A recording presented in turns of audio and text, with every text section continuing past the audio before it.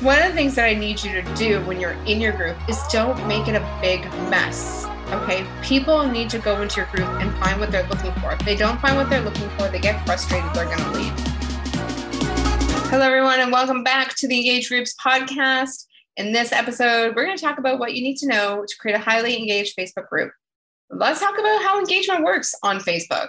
All right, when you first join a group, or when someone first joins your group, they actually will get a couple of the new posts quite quickly. And the reason being is Facebook's thinking, all right, they joined this group and it was recent. So obviously this is a topic that they want to hear more about. So Facebook says, all right, if they want to hear more about this, great. We're going to show them some posts that are coming from this group. So show them the recent posts. So if you've got a lot of people coming into your group, make sure that you post something very significant in that time frame right after they join, because they will be notified of those posts. That's another thing to think about too, is that if a whole bunch of people are joining, let's say you started a challenge or you ended a challenge or you ended something or in the middle of some kind of promotion, be aware and be sensitive to the fact that when they come in, they're only going to see these promotion posts, or they're only going to see these other things that either might confuse them, they don't know what's going on, or they might feel too sold to. So just be aware of that and just be kind of sensitive to that. So maybe say, hey, and if you're new here, just to let you know, this is what's going on. Okay. The other thing is when you join a group, your notifications by default are set to highlights, which means highlights are, you get notified of friends' posts and suggested posts.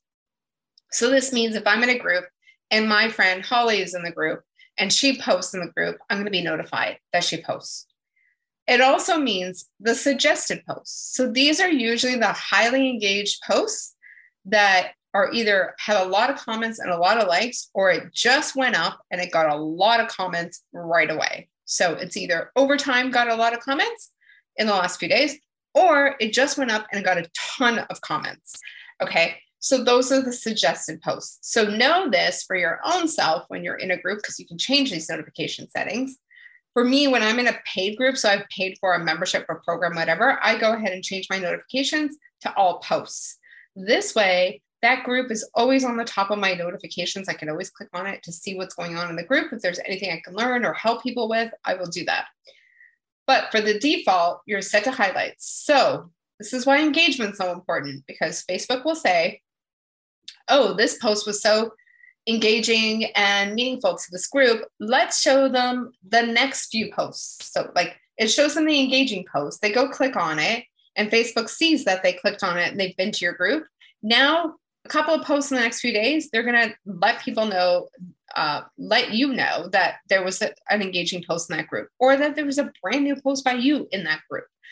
That is really important to know, because those engaging posts that we talked about in the last episode, where's everyone from, coffee or tea, your furry pet, all those kind of connecting posts that get a lot of engagement. That's not just to get engagement in that post. That's to help Facebook know, hey, these people are interested in this group. Keep showing them posts of mine in this group. So you want to keep up with those engaging posts. And if you want to keep up in those engaging posts, I do have a membership where we offer you 3 engaging posts per week. Every month you get a bundle of posts and images. You can go to engagegroups.com/membership to find out more. But back to this. So we want to keep the engagement going. Facebook looks at it, sees that there's engagement, brings them back. Okay, so that is awesome. We want that for sure. We want to know that people are coming in back into our group. Now, every time that someone comes join your group, even if they don't like or heart, have a reaction to a post or comment or Facebook Live, that's fine. The fact is they went and they read. So sometimes we think that engagement is just, yes, Facebook looks at engagement stats as commenting and liking, but engagement also, from a human perspective, is that they've come in and read. There are some people that are just shy or new or feel vulnerable to post or comment or anything, and they're just coming to view, okay? And a lot of internet marketers disregard those people, and it really makes me upset, because those people, whether they're feeling like they're not ready for the content yet, or they're, shyer, or they're just, that might not be their first language, they're going to be a little bit more apprehensive to post. That doesn't mean that they're not a valuable member of the community. So sometimes you'll see people post like, hey, if you haven't engaged here, please do so, or else you're going to be removed from the group. Well, at the time of this recording, there is no way to find out who has not been engaging in the group. You know the top 10 people who've been engaging in the group. You will not know the bottom 10 people. So keep that in mind, and let's be ethical in what we do. So Facebook looks at how people consume the content. They look at what they go through, the videos, the posts, the comments, how many comments they're reading, etc. It'll kind of track that into your stats a bit. One of the things that I need you to do when you're in your group is don't make it a big mess. Okay. People need to go into your group and find what they're looking for. If they don't find what they're looking for, they get frustrated, they're going to leave. So use things like the guides to organize your content, or use the group topic hashtags to organize your content. Use the featured area in your group to put in announcements and things that they need to know, or things that they need to gain access to quickly. So the featured areas at the top of your group. Okay, so the longer people stay in your group, the more often they come back to your group, the more engaging posts in your group, Facebook is going to send them notifications that you posted in that group.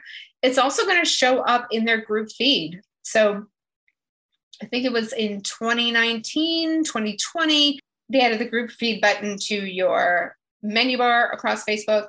And so that is another way for people to get to know your group, or to see the posts is in the group feed. So this is why engagement's important. This is why those connection posts are important. This is why you being active in the group is also important to keep that engagement going, so Facebook keeps bringing people back to your group. So how do you stay consistent? Okay, number one, in Facebook itself, you can schedule content for up to 8 weeks in advance. So that's 2 months worth of content. So if you have anything going on in your group, you have an event, schedule out the reminders. If you have, something you need for them to know, schedule that out. Schedule out your engaging posts. Schedule out any, other things that are going on. Just make sure you have content going out. And you can do this 6 times a year and you're good, right? So do that.